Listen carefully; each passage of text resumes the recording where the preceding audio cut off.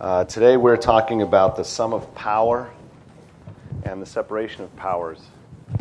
I get this slender slice of the middle, or near the middle of the Federalist Papers to talk about. The way I want us to begin today is to start where we ended in a way.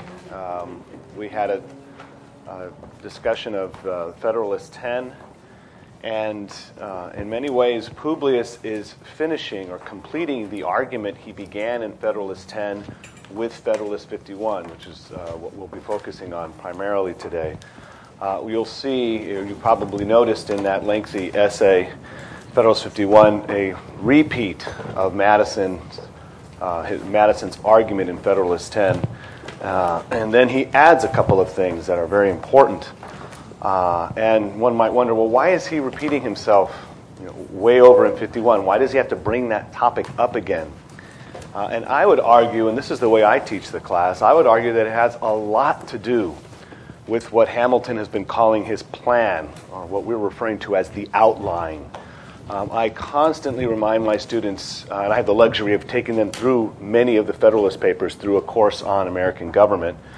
I have the luxury of reminding them over and over again as we make our way through the Federalist of where are we in the outline? Where are we in the outline? I constantly ask them that. If we're talking about Federalist 2, if we're talking about Federalist 14 as opposed to 15, 22 as opposed to 23, 37, 51, 52, where are we in Publius's outline?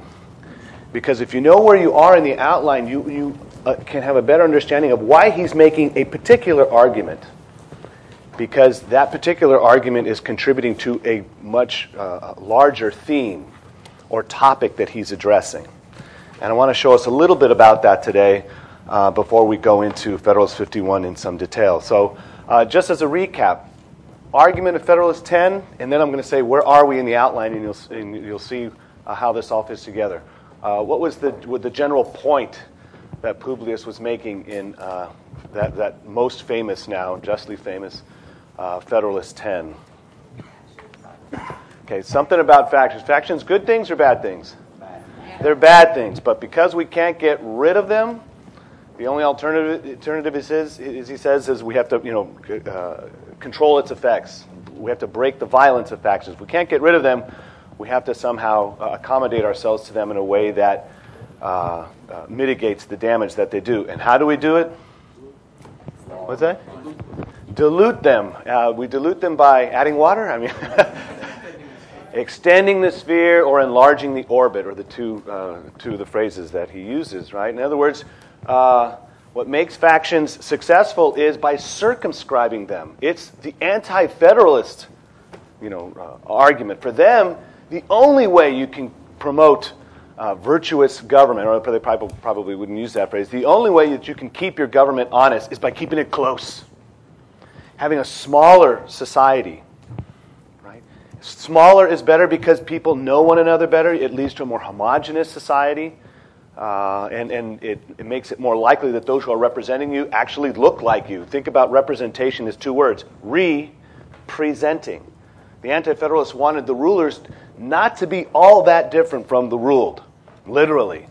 That's why they liked numerous representation rather than few reps. Short terms, rotation in office, all of that folds into this kind of small Republican argument.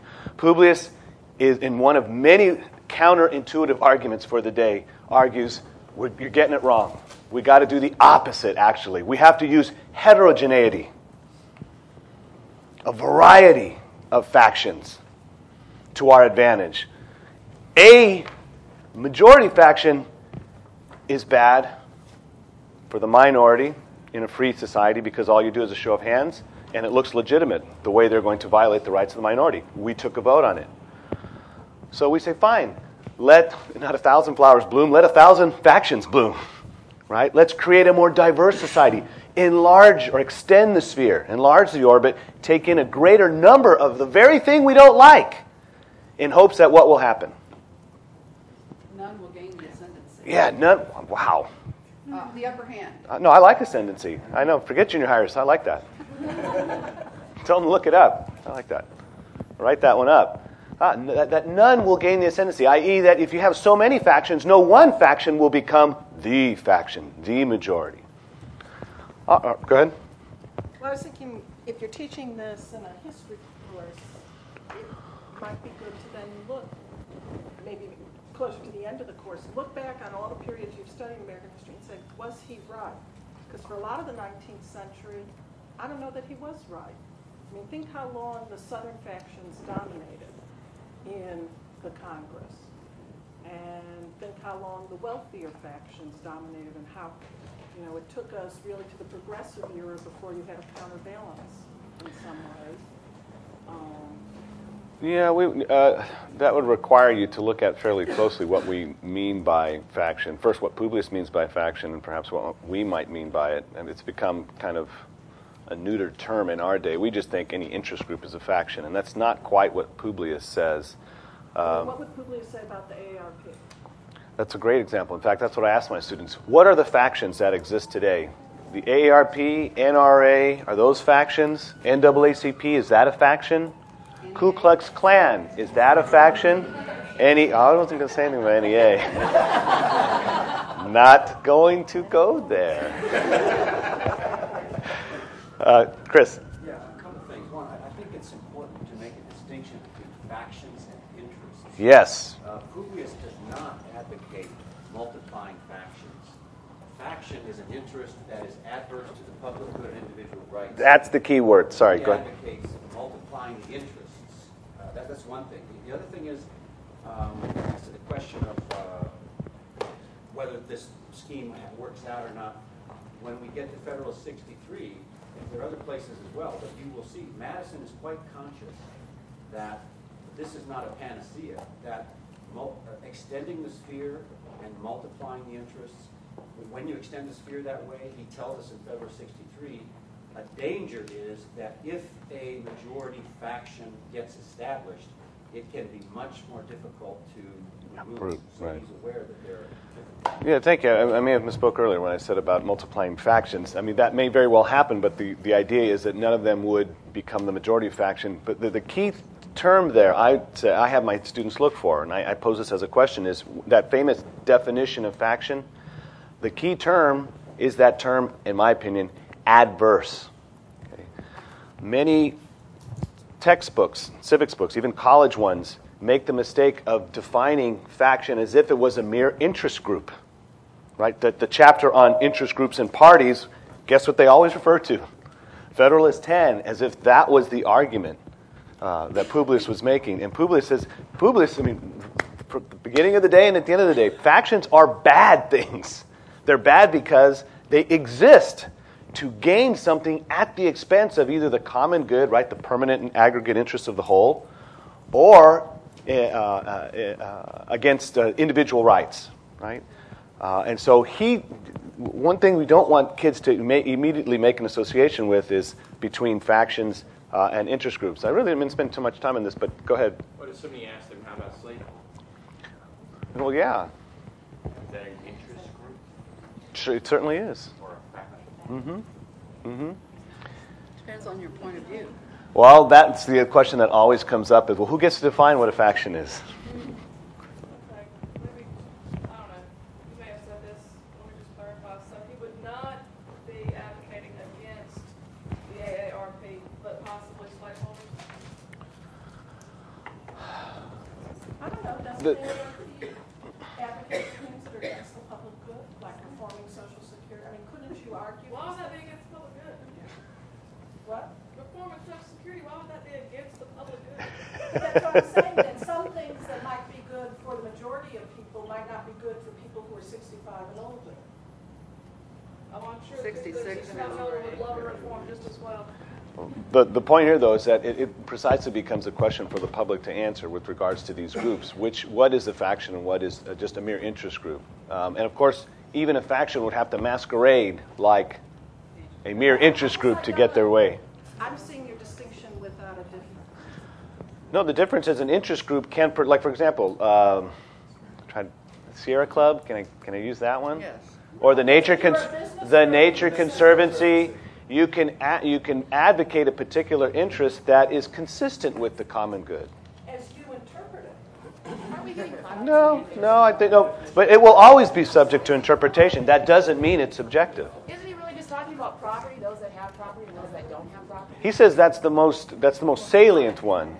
Okay. But the key thing I'm trying to distinguish here is the interest group from a faction. That the faction gets what it wants by undermining the common good or in a way that violates somebody's rights.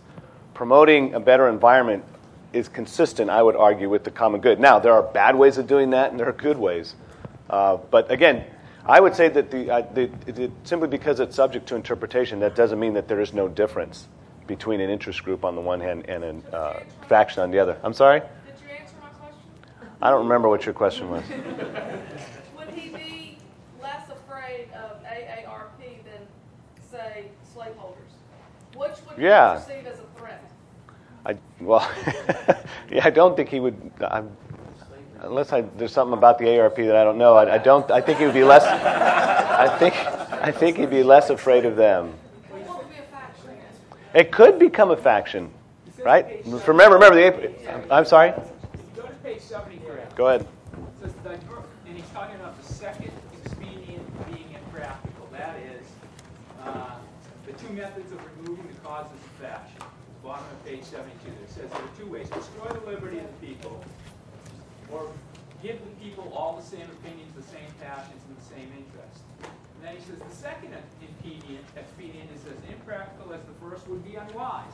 And then further along in that second full paragraph on page 73, he says the diversity in the faculties of men from which the rights of property originate is not less an insuperable obstacle to a uniformity of interest.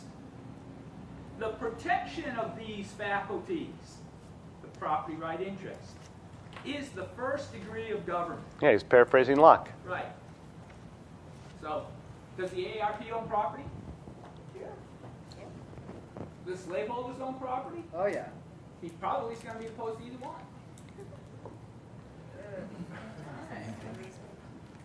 To be sure, but you're dealing with a federal constitution at this point. Okay. And Madison, as we'll see, that the most direct reference to slavery is in Federalist 54, right? When he starts talking about Congress and apportionment, the famous or infamous 3/5 compromise. And here is where prudence is called for. On the one hand, slavery is adverse to private rights and ultimately to the common good, I think we could argue. But on the other hand, it's a pre-existing institution, an institution that antecedes the Constitution itself, the Declaration of Independence.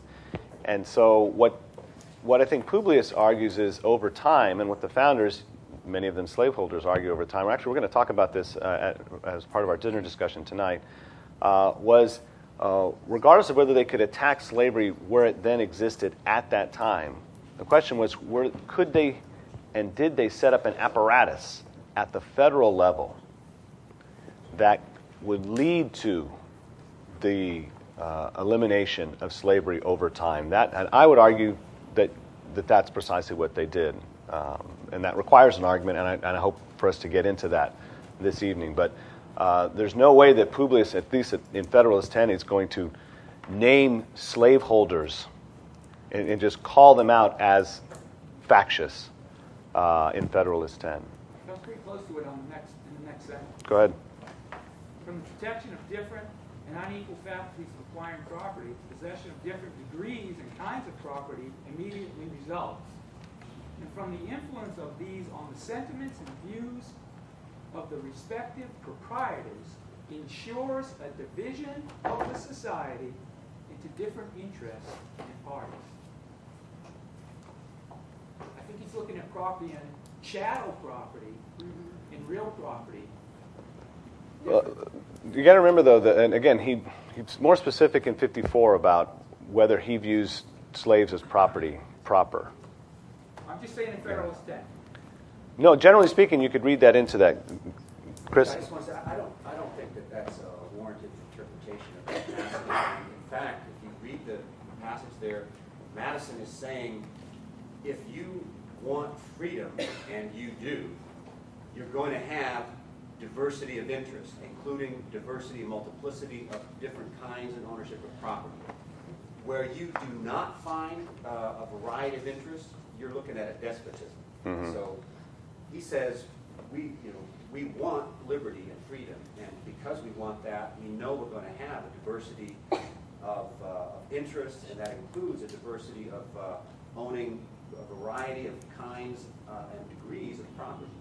And that's what the first object of government is to protect the unequal faculties of the citizens for acquiring property. And where government succeeds in that, you will find different degrees and kinds of property being owned. Yeah. That's his argument. Yeah, I think that's his argument as far as it goes. In other words, he's not making a more specific argument. I understand the professor's comments, but I would ask the professor to explain to me the first sentence of the paragraph. Well, I'd just say, if you turn over and look on 74, he refers to landed interest, manufacturing interest, mercantile interest. I mean, all of that's property in different types. So slavery would be in there, but it's not, I don't think it's exclusively a discussion about slave owning. He refers to debtors and creditors as well.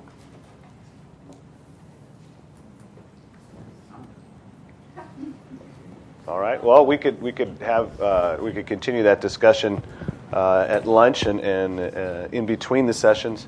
The main reason why I brought us back to Federalist 10 was to see how Publius makes the argument he does in Federalist 10 in light of the overarching arguments he's making. If you guys can turn to page 30 and look at the outline, okay, and see how this ties us or brings us back to Federalist 51. Or brings us up to Federalist 51. Is it page 30 where Hamilton gives his outline? Okay. Remember, what's the first point in the outline? And I repeat this so often to my students that they pretty much memorize the outline fairly early into the term. What's the first thing he is going to talk about in the Federalist Papers? And he does this Federalist 1 through 14. Go ahead. The utility of the Union to your political prosperity. Okay. Why union is not an option, but the option. Why it's not just, it would be nice if we stayed together, but, if we don't stay together, we could still be a free people, individually. And the most likely thing that would have happened, he argues, is not that all 13 states would go it alone. Most likely would have happened is they would have broken up into what he calls partial confederacies.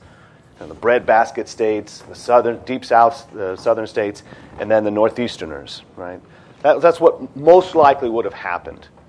They would have realized that they could not have just, especially the smaller states, gone it alone. What he argues in Federalist 1 through 14 is the absolute necessity of union, not to survive, but to thrive. Not only to survive, but to thrive. Political prosperity, okay? Notice what he doesn't talk about under the first point. Specific clauses of the Constitution. What's curious here is that ultimately these essays are devoted to convincing people to send pro-ratifying delegates to their state conventions. He says in essay number 1, it would be great if we could trust that the American people are ready in October of 1787 to look at the Constitution in a dispassionate, sober, calm, cool, collected way and exercise a judicious estimate of its merits and demerits. That would be great. But then he says it's a thing more ardently to be wished than seriously to be expected, or something to that effect. He says there are elements out there that are already making it difficult for that to happen, for the Constitution to have a fair hearing. That, to me, says Publius has to remove some obstacles. He's got to clear the path for people to see the genuine merits of the Constitution. And so what interestingly enough he does here is, I want to prove that the Constitution is the best thing, and the way I'm going to do it is by not showing it to you right away. Some things have to be established in the reader's mind first. This is my take on the Federalist. Do they have a national constitution? Yes. Yes. you are telling people to chuck that one, or essentially, because they didn't just revise and alter, right? Nobody brought a copy with them. So let's look at the Virginia plan, right? They've got something wholly new. Okay? So they already have and are living under an existing national constitution. They want to replace it with something entirely different. That is very radical. Okay? That's almost revolutionary. And so he says, before I get you to look at the Constitution, I need to establish in your mind first what it is that this Constitution has to accomplish. And that is, fundamentally, union. I'm going to argue for 14 essays why union is indispensable to your political prosperity. And at the end of Federalist 14, he says, all right, let's let the paint on that dry first. Okay? Now that I've established that sufficiently in your mind, let's look at the Constitution? What's the next point on the outline? Now that we know what national constitutions are supposed to accomplish, what's the obvious thing to talk about next? The insufficiency of the present Confederation. Oh, and what's the title of that Constitution? Articles of Confederation and Perpetual Union. Now, what has he done? He has prepared or equipped his reader to be a dispassionate judge, not of the new Constitution, but of the existing one. Now he says, let's be honest. Play Dr. Phil here. How's that working for you? How are the articles working for you? He didn't attack the articles right out of the box. That would be radical, right? What he does is, let me remind you what the articles are supposed to be doing without mentioning the articles. Let's talk about union. Let's talk about how we need it, how we can thrive under it. Right? Here's where Jay makes his most important contributions. Right? Those essays sprinkled between 2 and 8. John Jay. Once he establishes in their mind, wow, union's not up. We have to have union. Then he says, now look at the Articles of Confederation. Essays 15 through 22. Now he says, let's look at how they are deficient, how they are weak. Right? Very theoretical essay, essay 15. He contrasts a league with a real government, a government with teeth, a government that actually has a thing called laws, not requisitions, not requests. So he establishes in their mind firmly that got to have union to be free and prosperous. Then he establishes in their mind that the existing attempt to do that, the tool that they are using, the Articles of Confederation and Perpetual Union, isn't up to the task. Well, if the tool we're using isn't up to the task, what's the obvious thing to do? Get one that works. Now, does he have you look at the Constitution in any degree of specificity? Not yet. We're working. Look at 15 for a sec, real quick. First paragraph. 51? 15, please. The last line, I think it is. It will be my aim to remove the obstacles to your progress in as compendious a manner as it can be done without sacrificing utility to dispatch. And then I think Chris pointed out yesterday, the next line. In pursuance of the plan which I have laid down for the discussion of the subject, the point next in order to be examined is the insufficiency of the present Confederation to the preservation of the Union. So he's removing obstacles. It's not that we can't see. It's that something is blocking our vision. There's mud on the windshield, and he's got to clear that out. First thing he establishes is you got to have union. Second thing he establishes is the present means to union. The articles are insufficient to the task. Then, third point is what? If not the Constitution head on in terms of Article 1, Section 1, let's go through these clauses one after the other. What's the third point on the outline? Schwa. The necessity of a government at least equally energetic with the one proposed to the attainment of this object. All right.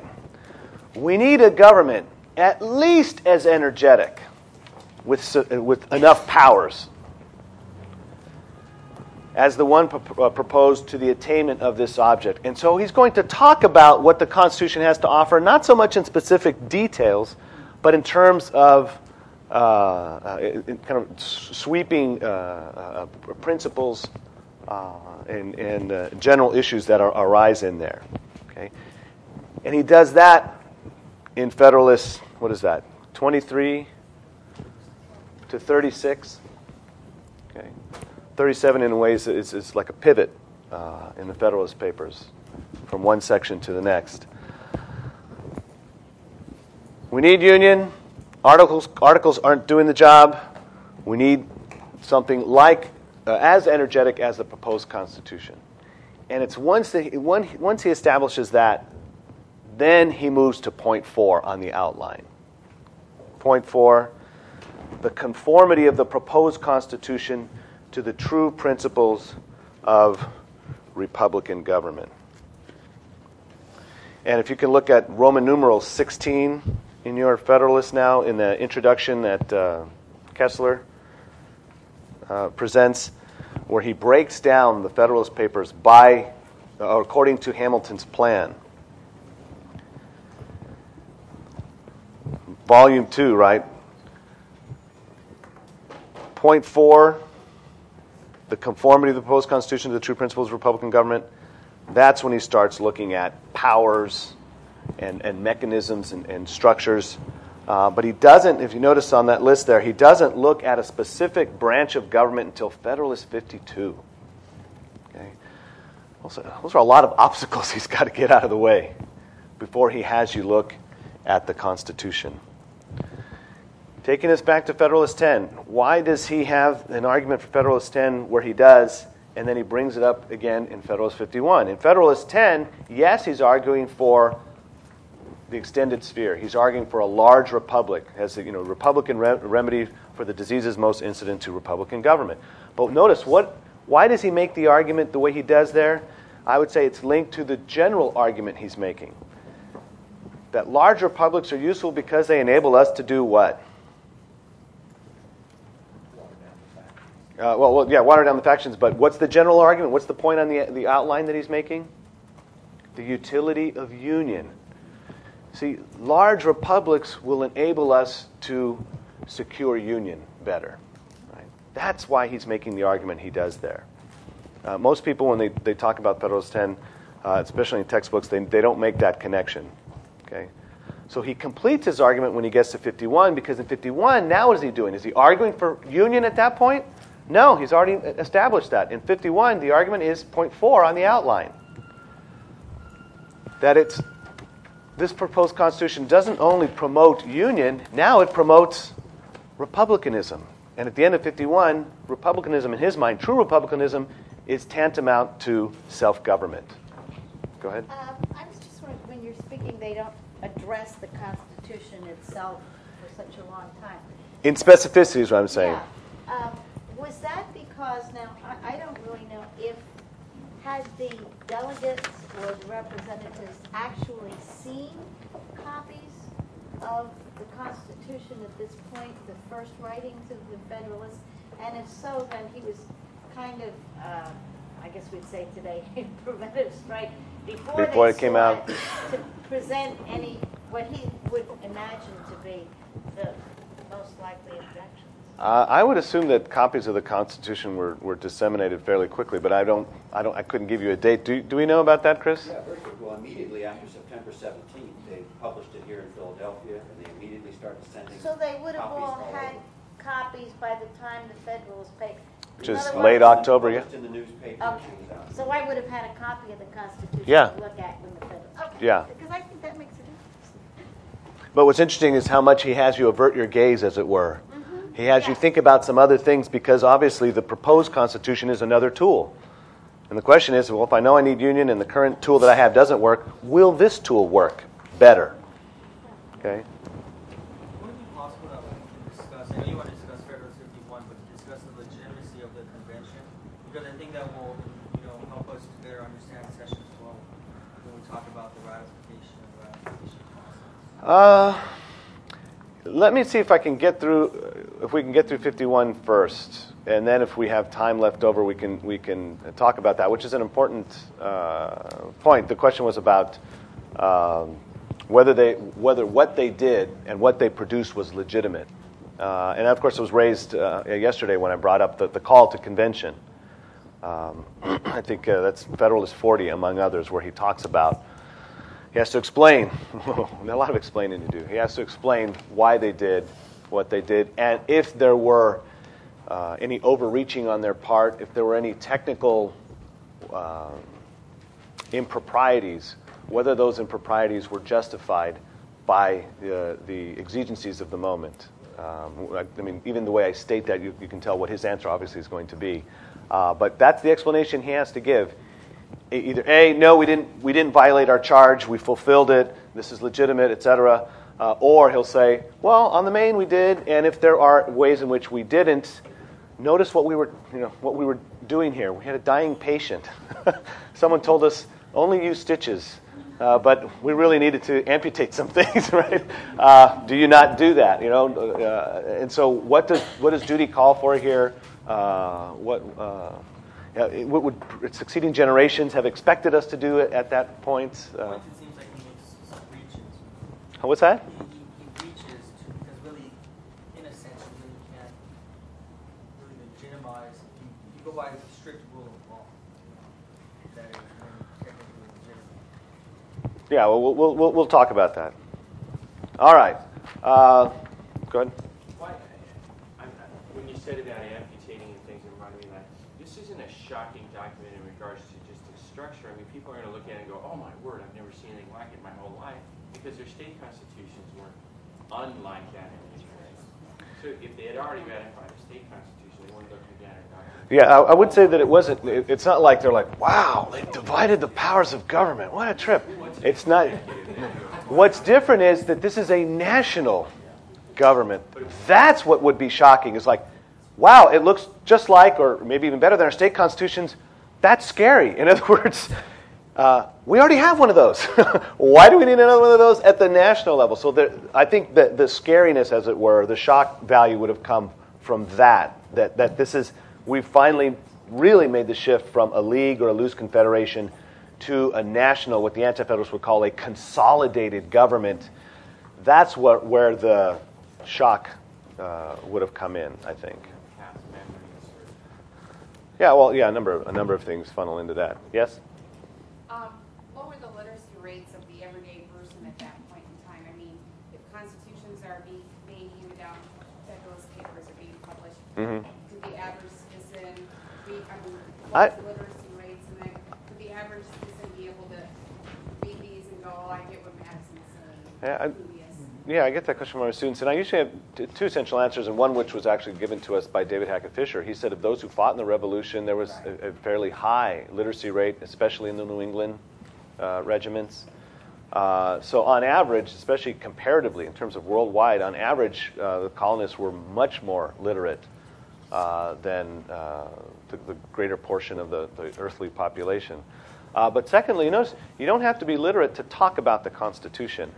So a lot of people, those who could not read the Constitution, could still engage in conversation as people, spelled out what was in the document. So you didn't have to be literate to talk about it. Go ahead. What's that? Did you form your opinion based on other people's interpretation? Yeah, but plural. I mean, you're hearing a number of views. In fact, opposing views. So I mean, after a while, you figure out how, the term of office, you can't lie about. I mean, you could lie about that, but that could be cleared up very quickly. Right. So some fairly important aspects of the Constitution you don't have to be able to read to know about and then contemplate. 6 years for the Senate, is that too long? Should the president be allowed to be indefinitely re-eligible for the office? Wow, 4 years, one person. You don't have to be literate, I would argue, to talk about those things. Is there another hand? No, I just always find it kind of, with all the crap that religion in our country has created, that the education piece is, the piece that came from the Puritans wanting everyone to be able to read the Bibles. And so starting that as actually a requirement within, like the blue laws, require parents to teach their kids how to read. And if they don't, in New England, you could have been taken away from you can have your kids taken away from you for not teaching them how to read, according to blue laws. So, it's just, it's kind of cool that, here, religion creates so many conflicts in our nation. But as a group of teachers, we look back to that Puritan tradition, and it was them wanting people to read the Bible for themselves. Okay. That, kind of started this whole idea of public education, which is kind of cool. All right. Let's move to Federalist 51. Federalist 51 is the culmination of an argument that he begins in Federalist 47 explicitly.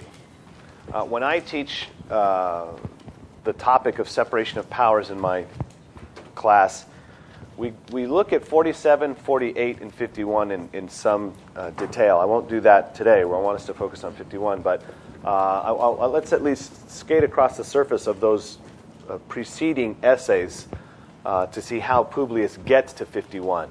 Okay. Federalist 47, he begins the discussion by talking about two things in particular. The most widely quoted source next to the Bible at this time was Montesquieu. When you're talking about the principles of the regime, it's Locke. But when you shift from principles to structures, mechanisms, constitution making, it was Montesquieu all the way. Okay? So Publius knows that his opponents, the anti-federalists, are going to be quoting Montesquieu. He is going to quote Montesquieu for effect as well. And he's going to essentially say that they misinterpret Montesquieu. They don't have their Montesquieu right. And you'll see this pattern in Publius. In many of the essays, he will begin with an authority. Then he'll move to experience. And notice what he does in this essay. He begins with Montesquieu, and then he goes to a real-world historical example, the British Constitution, which Montesquieu called at the time, right, the freest constitution on earth. Then he'll move to more experience, right? State examples, state constitutions. Right? And then if there's more to be said, he'll speak in his own voice, as it were. He will speak under his own authority, offer arguments on principle outright, in the abstract, as it were. But when authority is helpful, he'll start there. When experience, especially when experience is helpful, he'll bring that to bear, and then he will finish it off with reference to his own arguments that he just has come up with.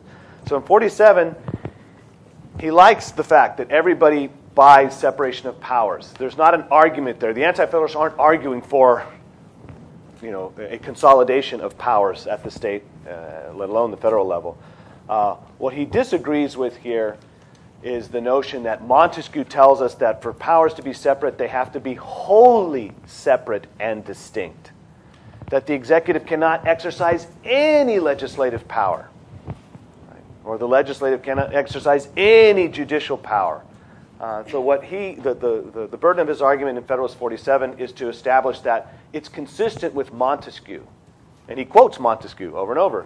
It's consistent with Montesquieu, consistent with the freest constitution before the Americans' time. It's consistent with the British example, the British Constitution. And it's consistent with the states that you don't have to have all the executive authority in one branch, all the legislative authority in one branch, and all the judicial authority in another branch. Okay, that's what he does in Federalist 47.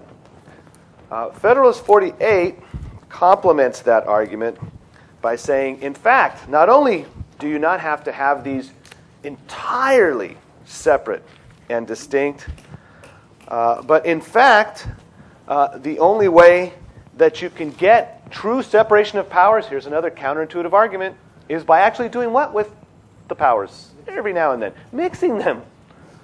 Connecting and blending them. He says parchment barriers. Merely saying in your document, like I mentioned earlier in the week, we heart SOP, right? We love separation of powers. Merely saying that, offering that aphorism up in your kind of Declaration of Rights in the Constitution, doesn't go very far towards actually keeping the powers separate. Parchment barriers are insufficient. Just writing it in the deed. More important is, counterintuitive, more important is to actually connect them and blend them so that there is some way in which they can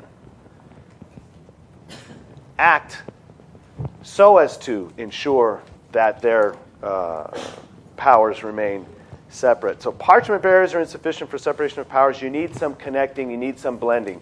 Very counterintuitive argument. Okay. Federalist 49. 49 and 50, actually, you could group. If you could group 47 and 48 together, 49 and 50 can be grouped together. 49 and 50 are about an alternative way of ensuring that separation of powers actually work itself out. Separation of powers is so important. Notice how many essays Publius is devoting to it. And that's one way, of course, of helping people not be afraid of this new national government. He says, no, separation of powers, it doesn't say it, but it's in there. It's in there in a big way. But I need to help you see that it's in there. I don't want you to get worried when you see some connecting and blending. In fact, connecting and blending is required. The alternative that's offered, or the option that is offered in 49 and 50 is we can ensure separation of powers by actually holding constitutional conventions. Either periodically, right, on a regular basis, Federalist 49, or on an ad hoc basis, Federalist 50. So frequent appeals to the people, as it were, or periodical ones, Federalist 50. And he gives some arguments why you don't want to have that kind of tinkering every now and then or on a regular basis to ensure that if one branch is overrunning the other, we can right the ship and kind of put those powers back and bring these powers back to where they belong. He says we don't want to go the constitutional convention approach. I don't spend a whole lot of time on 49 and 50 with my students, which is not to say that there aren't important points that Publius brings up there. One in particular dealing with this subject we're going to talk about when we look at Lincoln, reverence for the Constitution. Publius will argue in those Federalist essays that reverence is a useful thing. It's not everything, but it's very helpful to have that on your side, as it were, the prejudice of the people.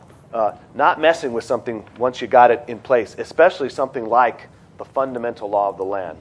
So that's an important point to talk about, but it's I've got a 12-week term. I can't talk about everything, so I leave that one to the side unless somebody brings it up. Now this brings us to Federalist 51.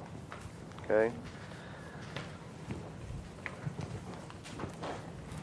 Brings us to the very first sentence, right? To what expedient, then, shall we finally resort for maintaining, not in principle or in theory, we already established that. Everybody wants it. But how do we maintain it in practice? The necessary partition of power among the several departments as laid down in the Constitution. The only answer that can be given is that as all these exterior provisions, what were the exterior provisions? What was he just talking about in Federalist 49 and 50? Conventions, right? That's trying to help the Constitution be good from without. Says, those provisions, he thinks, are going to be found inadequate. The defect must be supplied by so contriving the interior structure of the government, as that its several constituent parts may, by their mutual relations, right, the connecting and blending, be the means of keeping each other in their proper places. The Anti-Federalists will respond to this argument, and really, they will find it a laughable argument. What we'll get to, this ambition counteracting ambition, they think that's too clever by half. But this is what Publius says.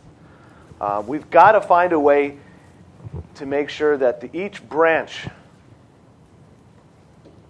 act and have the incentive to act in a way that it protects its own turf. So let's go through these arguments. What's the first thing he says? What's one way in which, practically speaking, in practice, structurally, we can promote separation of powers? This begins on, let's see, which page here? What'd you say? 318? Okay, go ahead. I think he's proposing that everybody in each branch should be so devoted to the purpose of that branch, making laws, carrying out laws, interpreting laws, that they don't mess around with the other two. Okay, and how? And I think that's right. Specifically, what's a way we can do it? What's the first thing he mentions? And so, how do we achieve that? What's that? Totally separate the function. Okay, but again, be more specific. Exercises of different powers. And how do you ensure that happens? We're getting warmer. He's not there yet. He's not at the 2 levels yet. Go ahead. Have the people elect those officials in those branches, and we have specific qualifications for those branches. All right, so how are they appointed? Remember what Madison's original plan was for the legislature and the executive? What would the lower house do vis-a-vis the upper house? Where does the president come from? The 2 houses or so. A lot, too much connecting and blending. Now we have Madison arguing what? That appointments, what?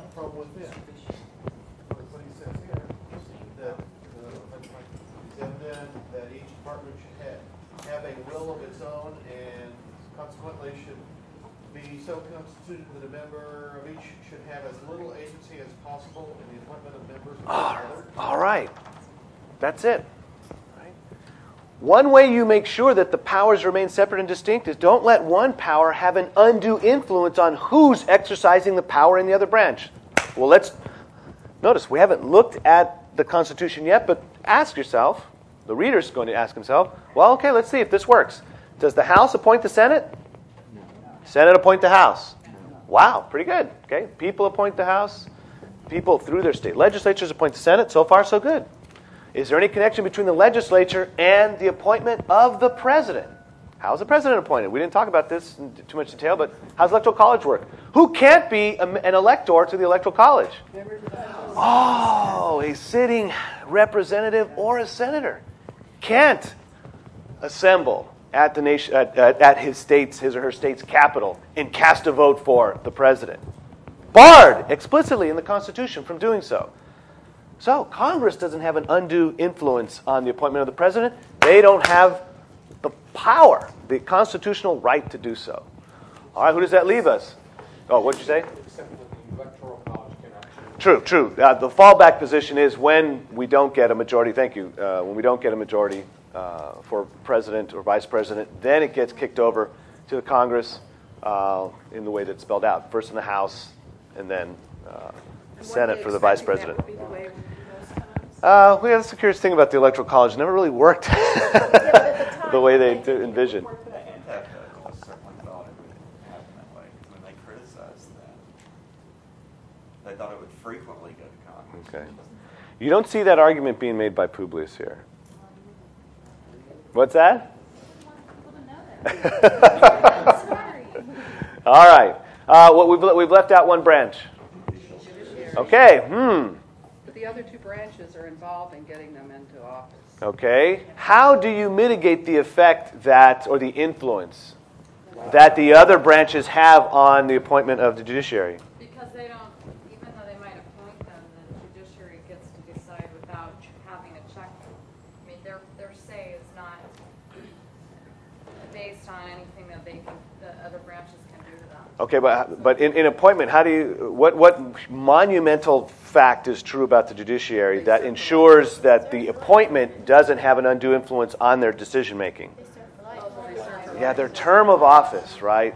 Essentially a lifetime tenure. And the great example is Ike's comment after Earl Warren, right? It's the worst damn fool mistake I ever made, right? When Earl Warren comes on the bench and the Warren Court, right? Brown v. Board, among other things. The cases dealing with what used to be political questions. So, and just look at the court today, right? Or even the court a year or 2 ago, before Alito and, especially before Alito and Roberts were appointed. How many appointees were due to Republican presidents? 7 out of 9. Was that a Republican court? Not in practice. I think the consensus is fairly clear that it may have been called the Rehnquist Court, but it was really controlled by some O'Connor and or Kennedy, and the decisions were not this kind of conservative carte blanche given to the court. Stevens not a reliable vote for those who for the president who appointed Stevens. So anyway, the tenure of office, and also the divided nature of its appointment, right? Oh, I'm sorry, I stole your thunder. Go ahead. Go ahead. President may get to suggest, but he only gets to suggest. The Senate has to approve, so neither has more than half of the control. Okay, so one nominates, the other appoints or approves. Okay, and it's not all of Congress, right? It's just the Senate. Okay, a smaller group, a more select body, ostensibly a wiser group. The term of office is also helpful. They're around longer, so that they might have more experience upon which to base their decision. So, appointments. Oh, go ahead. I think what's ironic to note is that although he says that that's one way he gave appointments and being elected, he wanted the Senate to be elected by the lower house. So it seems that, like we were talking about, he uses the arguments that were built upon in the convention. So it was merely great he wasn't perfect. What's that? So it was merely great he wasn't perfect. Well, I mean, look, he's as he reminds, he's at pains to remind the reader. We're not asked the question, what's the best ideal constitution to achieve the objectives that we're seeking? No. We've got the one we're living under, and arguably falling apart under, and we have this one. The question is looked at judiciously. He would even say in Federalist 37, moderately. Right? If we don't make right the perfect or the ideal the enemy of the good, is this one sufficient to the task? Does it have enough going for it? May not be perfect. Does it have enough going for it? And the other thing is he's hopeful that if we actually adopt this Constitution, that he has offered an interpretation that will make it work as well as something like this could work. Go ahead. Which yesterday we were talking about the absurdity of that phrase, a more perfect union. Right. Which, actually, it fits perfectly. That's funny. But the phrase fits very well. It's not a perfect union. It's a more perfect union. It's more perfect than what we had before. It's gooderer. That's right. Glad they didn't use that. All right, what's the next point? Appointments, okay? They're not controlling one another in terms of who one another are. Okay? And by the way, I should add, we get this in a much more explicit way in Federalist 78, but he says, look, there's another reason why the judiciary is set up the way it is. Yes, we want to ensure separation of powers, but the judiciary has a job to do. And it's the nature of that job that as well dictated its appointment process. Okay? So it's not just about separation of powers. Again, the Constitution doesn't exist so that we can work out separation of powers. Remember, you have separation of powers to accomplish an objective. Each branch exists to accomplish its respective objective. And it's because of what the judiciary is set up to do that we don't make it a popular branch. You know what I'm saying? So there's a number of arguments that go into it. It's not just the separation of powers argument that's at stake here. Sorry. Since, if I'm reading this right, tell me if I am. If the executive has some legislative power, and the legislative would have some executive power, would it be Madison's intent then to suggest that the judiciary has some legislative power? No, it's not so much a question of, well, if there's some overlap here, this other branch has to have the same overlap because it might actually be subversive of their objective. The important point is to establish in the reader's mind that it's okay and, in fact, necessary for each branch, especially what he will call the weaker branches, the executive and the judiciary. The executive and the judiciary, as weaker branches, we need ways for them to be fortified against the most powerful branch in a Republican government, and that is far and away not the executive, but the legislature. How do we do it with the judiciary? Term of office is huge. It goes a long way to doing that. Like, would Madison think that the Brown decision was acceptable? Would James Madison? Yeah. I'm not sure what to, I don't want to get us too far in hypotheticals here because in part education at that time wasn't a national objective. So It would be hard to ask that. Not just like Answer ruling that. for or against, like in a lawsuit, but ruling in favor of someone and then deciding how to remedy that situation. I think that's like the second part. Yeah, I think that will take us too far afield here. I guess my general point, though, is that what Publius will argue is that the term of office for the judiciary and its power, its judicial power, it will defend its own prerogatives precisely because it gets to make judgments about what those prerogatives are.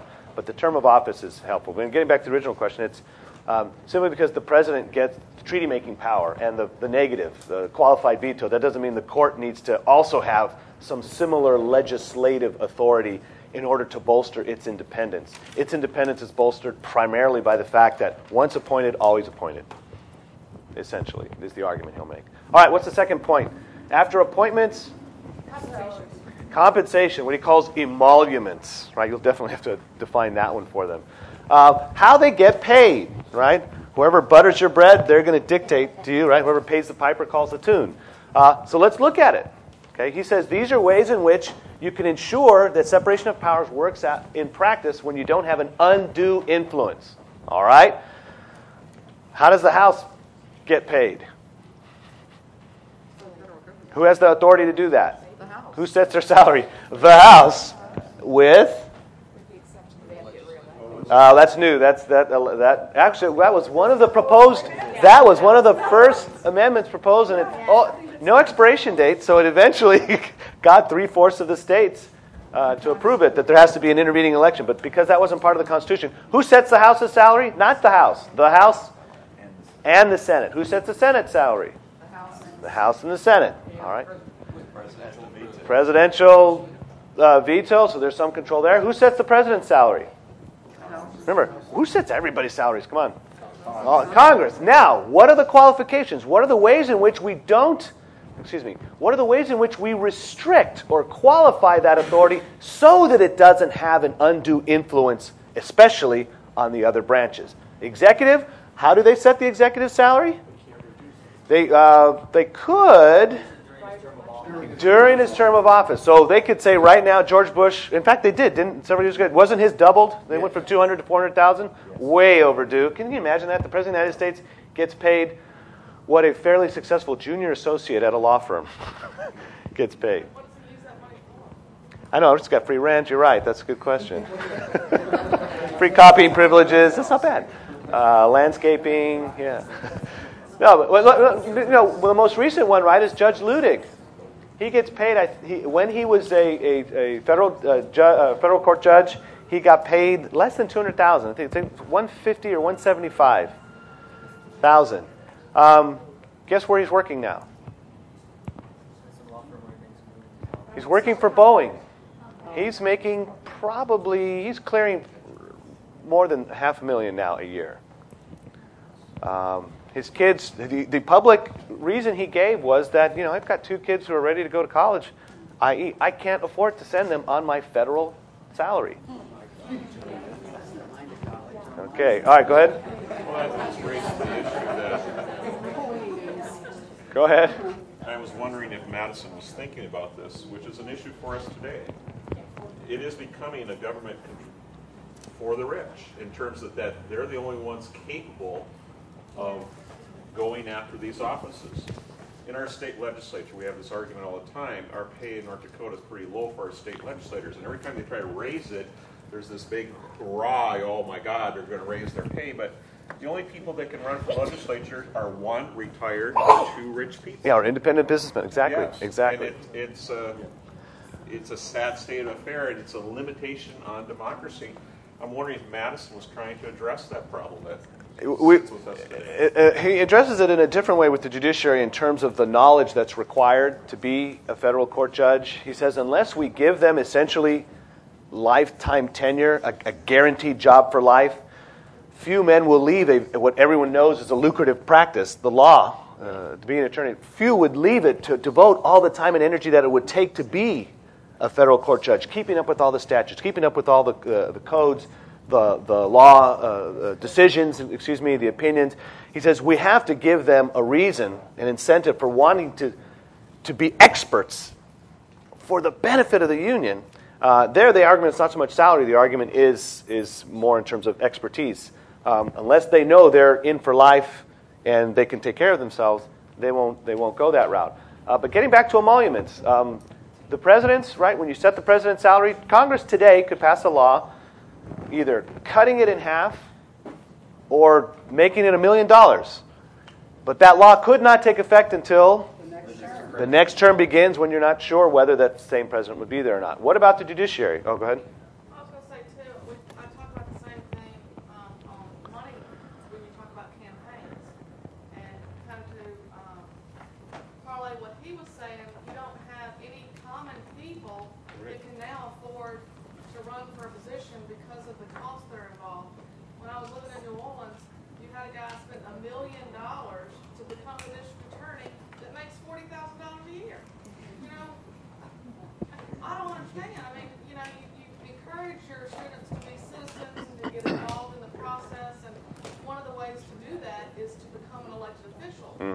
But like you can't afford to do that unless you're retired or independently wealthy. Well, that's not the common man. Right. So, you know, do you think that they gave any consideration to that? Because obviously they weren't thinking about television or the cost of campaigning 200 years ago. The other thing, at least one other thing, the thing that comes up in my mind in terms of what we call campaign finance reform today is, do we want to get to the point where we think the government has to fund its own prospective officials?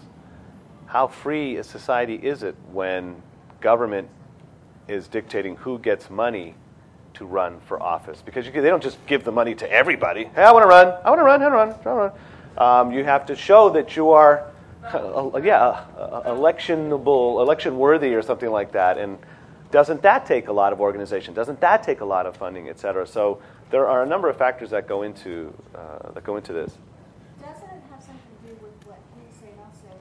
At this time, they considered that people would run for office, go for 2 years, go for 6 years, and then go back home. Not considered a career. It's a career, and so they're willing to spend more. People are willing to spend more money because they think it's going to pay off in the long run. So it's a very different attitude. Because I mean, there are people in Congress today that have never held any other type of A real job. All right, I want to get us back to 51. There were citizen legislatures. I just want to say, Go ahead. spent his entire career basically working in the legislative branch, and did many of their founding fathers. That was their job, was politics. I mean, and you even look at the careers of people like James Buchanan. He spent his entire life in government service too. So to say that they were just a citizen legislators, not true. They had career politics. Yeah, I think the norm then, though, would have been not so much their career in a particular office, but in office per se. This is where the women come in. Go ahead. Because if you look at those men's letters home, it was their wives who were running their businesses at home that was keeping their families fed and clothed. It was Abigail Adams running the family farm that kept their children fed and clothed. It was, and again, you find that she writes to John Adams, and John Adams writes back, and, can we make this work? What do you think about that as far as the business? You've got debts owed to you as a lawyer. You need to come back and collect them. How do I collect them for you? And all of them had, or most of them had those kinds of correspondence with wives. We have men who pulled out and didn't go to the Continental Congress. One, because his wife said, honey, you can't go. I don't know how to run your business. And he said, I'm sorry, I can't go because and he had served once and said, I can't go back again. She can't hack it, I mean, so as far as, well, she did, and that just shows the strength of the women who did, So as far as it becoming a career, if you look at them talking in their letters, it was a service that they were giving up their careers, and they didn't intend to do it for a lifetime. It just kind of, they were asked to serve again, and they felt duty-bound to say yes, despite what it meant to their private fortunes and their careers. Very good. So I'm not sure that it's the same as someone who sets out today for a career in political science or career in politics. But what she says also proves the point that these people, many of them were extremely wealthy and or had very lucrative businesses which didn't have a conflict of interest, issue at that time. Or their families made major sacrifices as far as their Well, that's always the living. case. That's always John the case. Adams, for example, was not a wealthy man. Okay. Not by any means. All right, third point on the list, and he says this is the most important one. What's the third one? And this is really the core of Federalist 51. You give them the tools and personal motives to resist encroachments of the other branches. Okay. That the top of, was that 319? Okay. No. I have my version. Is that what you? Oh, that's right. That's right. Is that 319 in yours, right? To give to those who administer each department the necessary constitutional means and personal motives. It's curious to think about giving someone a motive.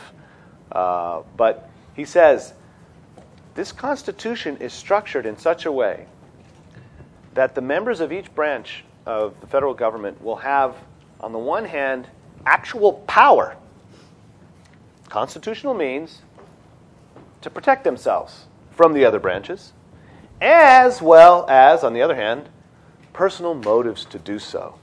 Okay.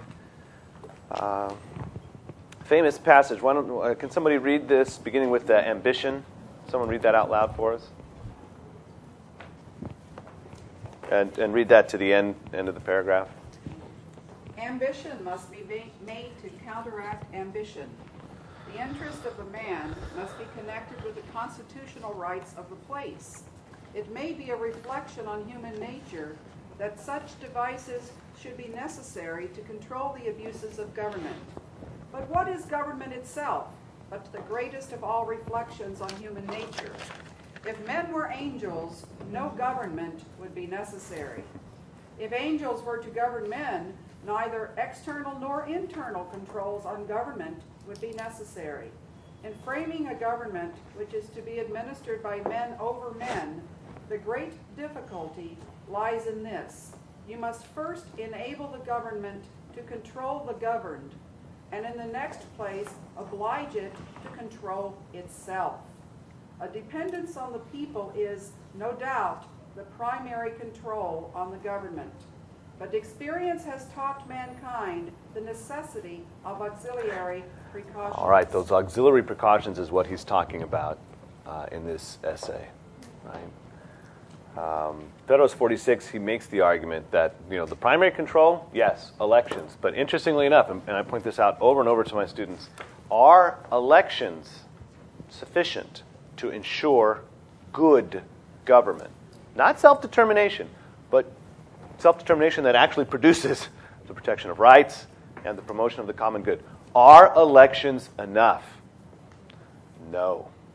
Okay? That doesn't mean you throw out elections. No, we need elections. They're the primary control on government. That's the primary way in which citizens make sure that their government is doing their bidding. But elections are not enough. The tricky part is not just giving people the right to vote. The tricky part is doing what? Actually coming up with the Constitution that is prudently designed to ensure that once you get people in office, as they are in office, and as long as they stay in office, they continue to do the things and act the part that you expected them to. That they both have the capacity of mind and the character, the heart, virtue enough to do their job well. If men were angels, no government would be necessary. Right? So we learned something about human nature in this passage. The whole point of government is precisely the fact that men aren't angels. Okay? If angels were to govern men, do we need a constitution? Do you need voting? No, because presumably angels would be angelic. They would act their part appropriately. The trick is men need government, and that government is going to be peopled by men. So we have to have these controls. And look at the order of priority here. He says first, and this is what makes it hard to frame a government, how difficult to come up with a constitution. Notice he's making this argument before he looks at Article 1 dealing with the House, and then the Senate, and then Article 2 with the executive, and then Article 3 with the judiciary. He's, again, giving us reasons why we need to, in a way, lower our expectations of this Constitution. Not expect it to be the end-all and be-all perfect document for us, to suit our needs. It's got to be good enough to accomplish its objective. Okay. What do? You first enable the government to control the governed. He made that argument as far back as Federalist 15, where he distinguishes a real government from a league. A real government issues commands with a sanction, and they apply laws to people, to individuals, not states or people in their collective capacity. So he makes no bones about it. Right here he says, our first task, if we're going to come up with a real constitution, not a NERF constitution, that's why I refer to the Articles of Confederation. It's a NERF constitution. Right? It looks like a constitution, but you can bounce it off a kid's head and nothing will happen, right? It's a lawnmower that doesn't cut, right? You make those lawnmower blades out of styrofoam, you can run it over your foot, no problem, nothing happens. But that's precisely it. Nothing happens. We need a lawnmower that cuts grass. We need a constitution that controls people. Scary, right? No. We need a government that controls the governed in the next place, precisely because it's scary, precisely because you're giving power, precisely because they're going to control you, i.e., issue commands, pass laws. We need to be controlled, but we also need to control the controllers. We've got to channel, or more proper term, we have to constitute those powers in such a way that the power, more often than not, will be used to protect us rather than to hurt us. Okay? So control the governed, and then next, control the controllers, right? Oblige it to control itself. And this requires what he calls in the next paragraph, inventions of prudence. Right? These are these auxiliary precautions, right? How do we protect the people? Elections! Okay, that was the easy question. Now, how do we draw up a constitution? Separation of powers. Okay, well, how do you separate them? How long should the terms of office be? What's the issue that he addresses next on this list when he's talking about auxiliary precautions? Obliging it to control itself. How do we do that? Okay, go ahead. He has each branch check the other branch. Which? They don't give too much power. Okay, but interestingly enough, what is the first branch that he addresses here? In a Republican form of government, where's the threat? Legislature. Boy, Publius can't. He never tires of bringing this up. He says, "Man, we've got to get you.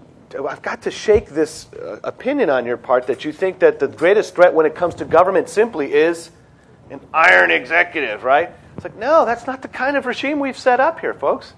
The state level and now at the national level, we have republics. In a republic, the power is with the one that commands. And the one that commands is the legislature. Oh, so where should we be most cautious? Where should we apply the most checks? The legislature, and look what he does here. What's the first thing he points out about the legislature? It's divided. We're not talking about separation of powers simply legislative, executive, judicial. He says, do you want to divide powers? Where's the most power? In the legislature? Psst! Divide them. How are they divided? Not just into two branches. Look at how dissimilar they are, even though they have a common task. Now, we couldn't make them so dissimilar that they couldn't get any work done. Remember, that would undermine the first priority. First priority is what? To control the governed. Is to have a real government. People talk about the founders. Oh, the genius of the founders is they created gridlock. That's so stupid.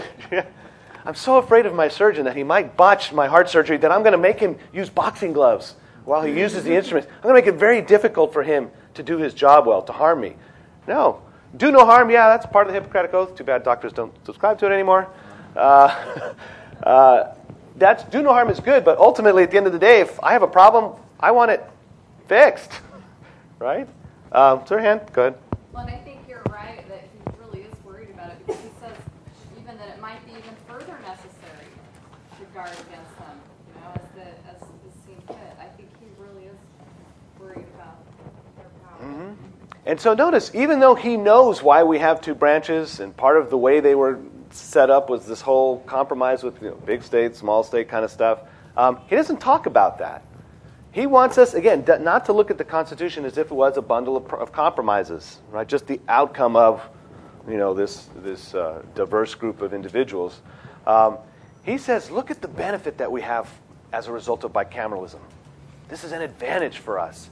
How are they dissimilar? Terms of office, modes of appointment, qualifications for office. And in some sense, even one branch has some powers that it shares with another that the more popular branch does not. In all of these dissimilar ways, we get representatives to be proud of representatives and guarding their turf against the more select, esteemed body of the senators and vice versa. Okay? By that process, we get each of them to defend their own legislative turf. Okay? One of the things I think is interesting about this is that even though they have all these differences, they're paid the same. Are they? I think they are. I think it's up to them. They've chosen to be paid the same. It's not mandated. No. I'd be surprised if they were paid the same, but They are. I would assume that the senators get paid more, but I don't know. Wow, news to me. News to me. Go ahead. Leadership positions dictate different salaries, but I think the average congressman, whether you're a senator or Yes. representative, is first time in. All right. base. Yeah. Fair enough. I think who was mentioning this earlier? Sherilyn was mentioning that Madison at least thinks out loud here, and he said, if there's such a if this threat is so great from the legislature, perhaps an absolute negative would have been fitting. Remember, the king had the absolute negative, but he says, but on second thought, right? May not this he says perhaps it would be neither altogether safe nor alone sufficient. So even though that's a possibility, of course, he's got to deal with the document that he's got in front of him. He says, may not this defect of an absolute negative be supplied by some qualified connection between this weaker department and the weaker branch of the stronger department? Who is he talking about there? Senate and President, right? So that's a way in which we have more division of power, more ambition counteracting ambition, this joint Senate executive action. Now the conversation turns to a different principle, and this is a principle that augments the point that he is making, that further augments the point that he was making in Federalist 10. What's the principle? It's as mundane as the principle of separation of powers. Federalism, right? The fact that what's the biggest or grandest way that we divide power is not even just among the branches, but how? Yeah, we put some power at home and some power abroad, as it were. We put some of our, in fact, arguably most of the governmental authority, we put in a state constitution. And then the rest of the governmental authority we put at the national level. Okay? The federal system of America, right? What he calls the compound republic. He says further down in that paragraph, hence a double security arises to the rights of the people. The different governments will control each other at the same time that each will be controlled by itself. Now this next paragraph, super long paragraph, there must be something really important that Publius needs to develop here. What is this long paragraph all about? Federalist 10. Now, is it just a repeat of Federalist 10? You guys have any kind of notes there? Does he just repeat the argument that he made earlier in the Federalist, or does he develop it more in any way? Does he elaborate it? Give us something we haven't seen yet?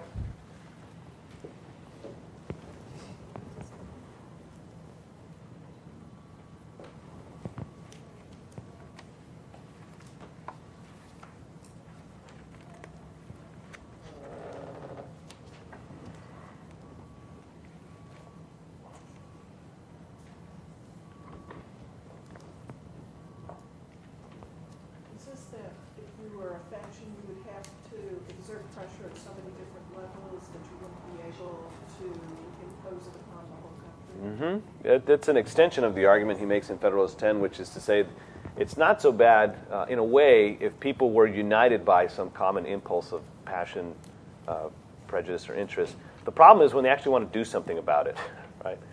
Who cares if they all think this, or a majority thinks in this kind of inimical or malicious way? If they kept that to themselves, we wouldn't be worried. It's when they actually try to carry it out that would be a problem. Anything else?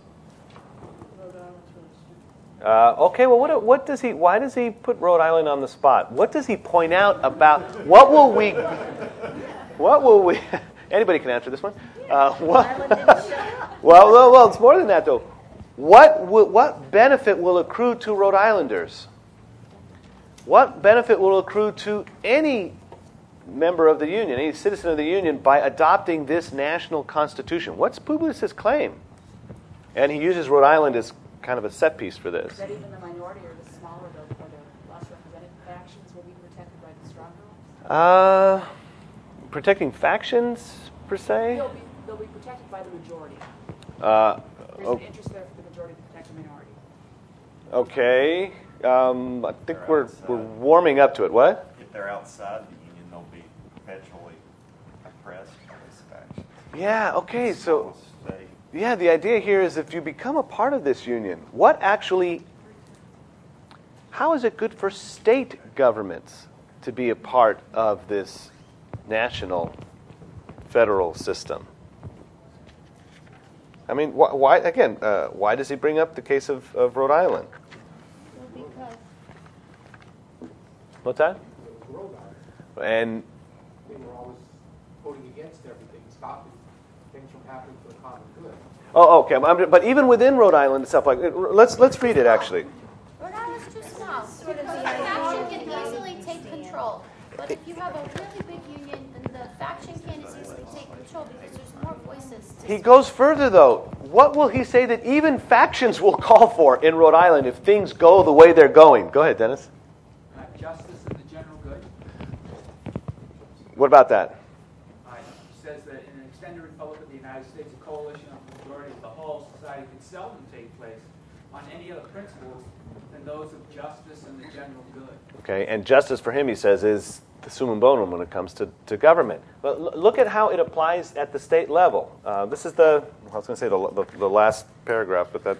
Yeah, that somehow page 322. Independent of the people would soon be called for by the voice Yes. of factions whose misrule It's this the necessity of it. Yeah, let's back up and take that all in.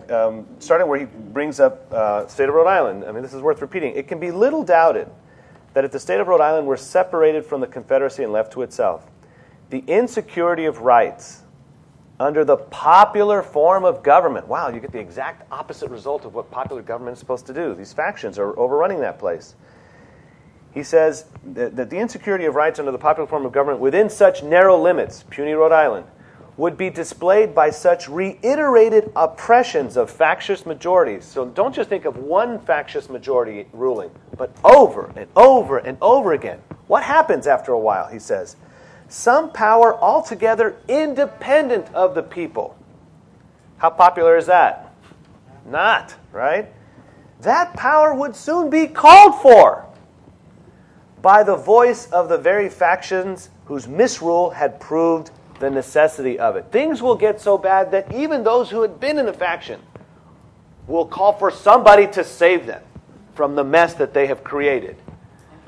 The idea here is that if you have a state, we're not getting rid of the states, but if you have a state that becomes a part of this extended sphere, put differently, federal republic, compound republic, power divided between the state and the national government, prudently designed as Publius is laying it out, what will be the result?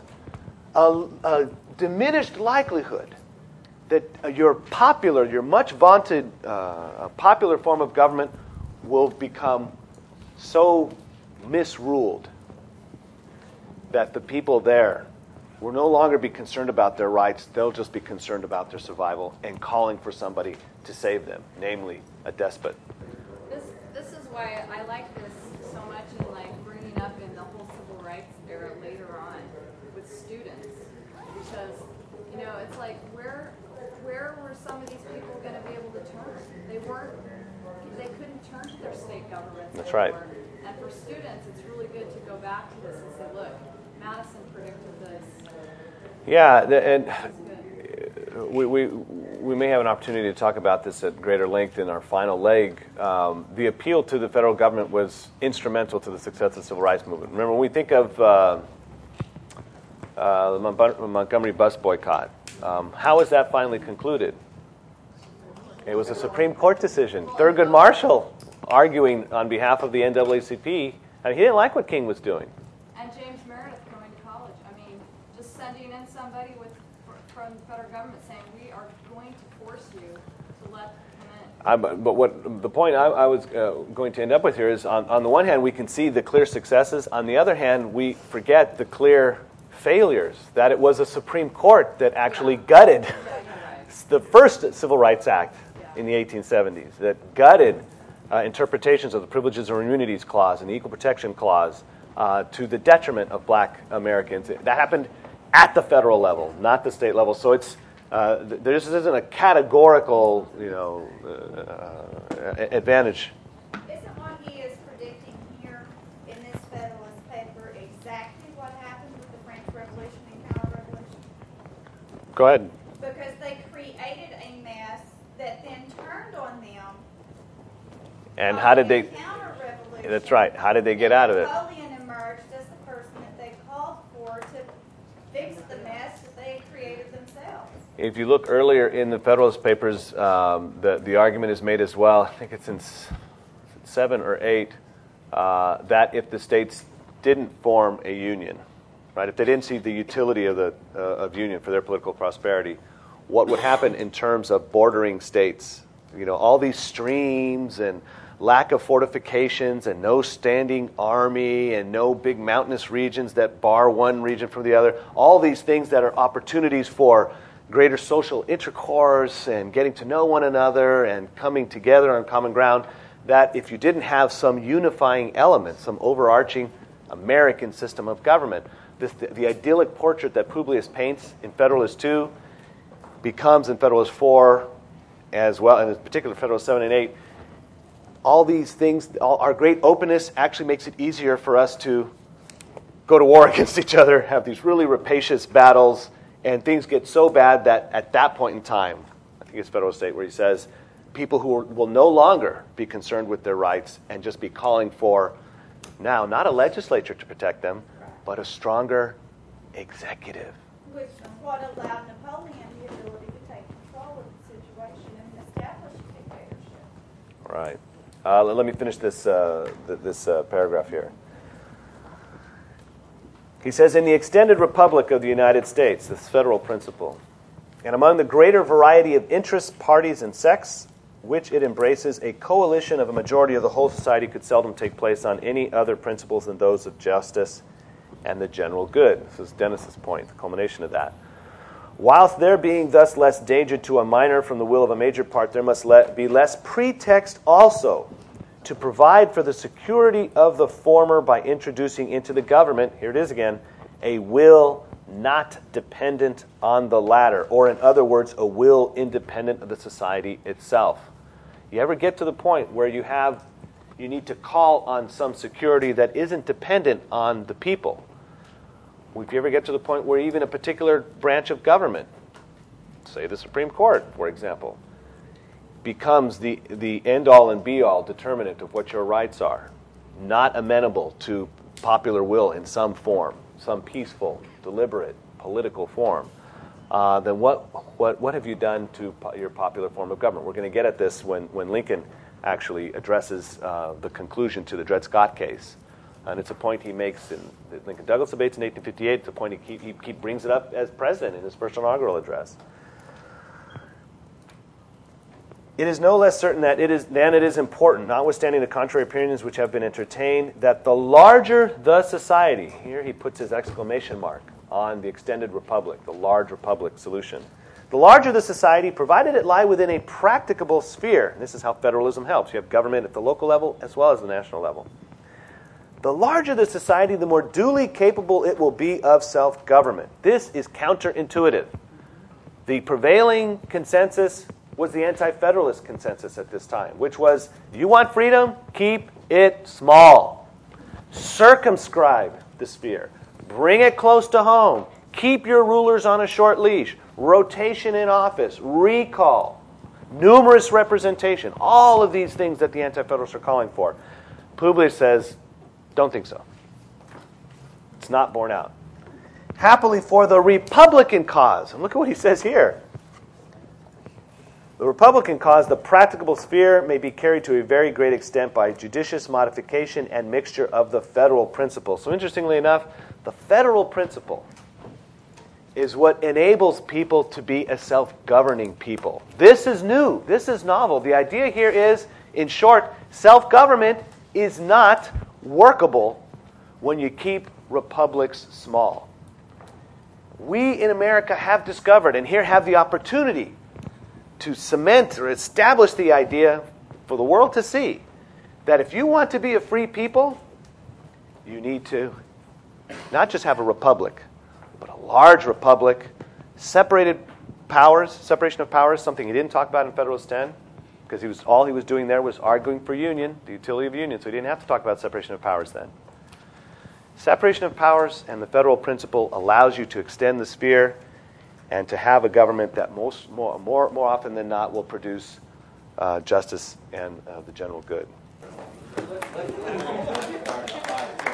Plenary time is 5 till 11.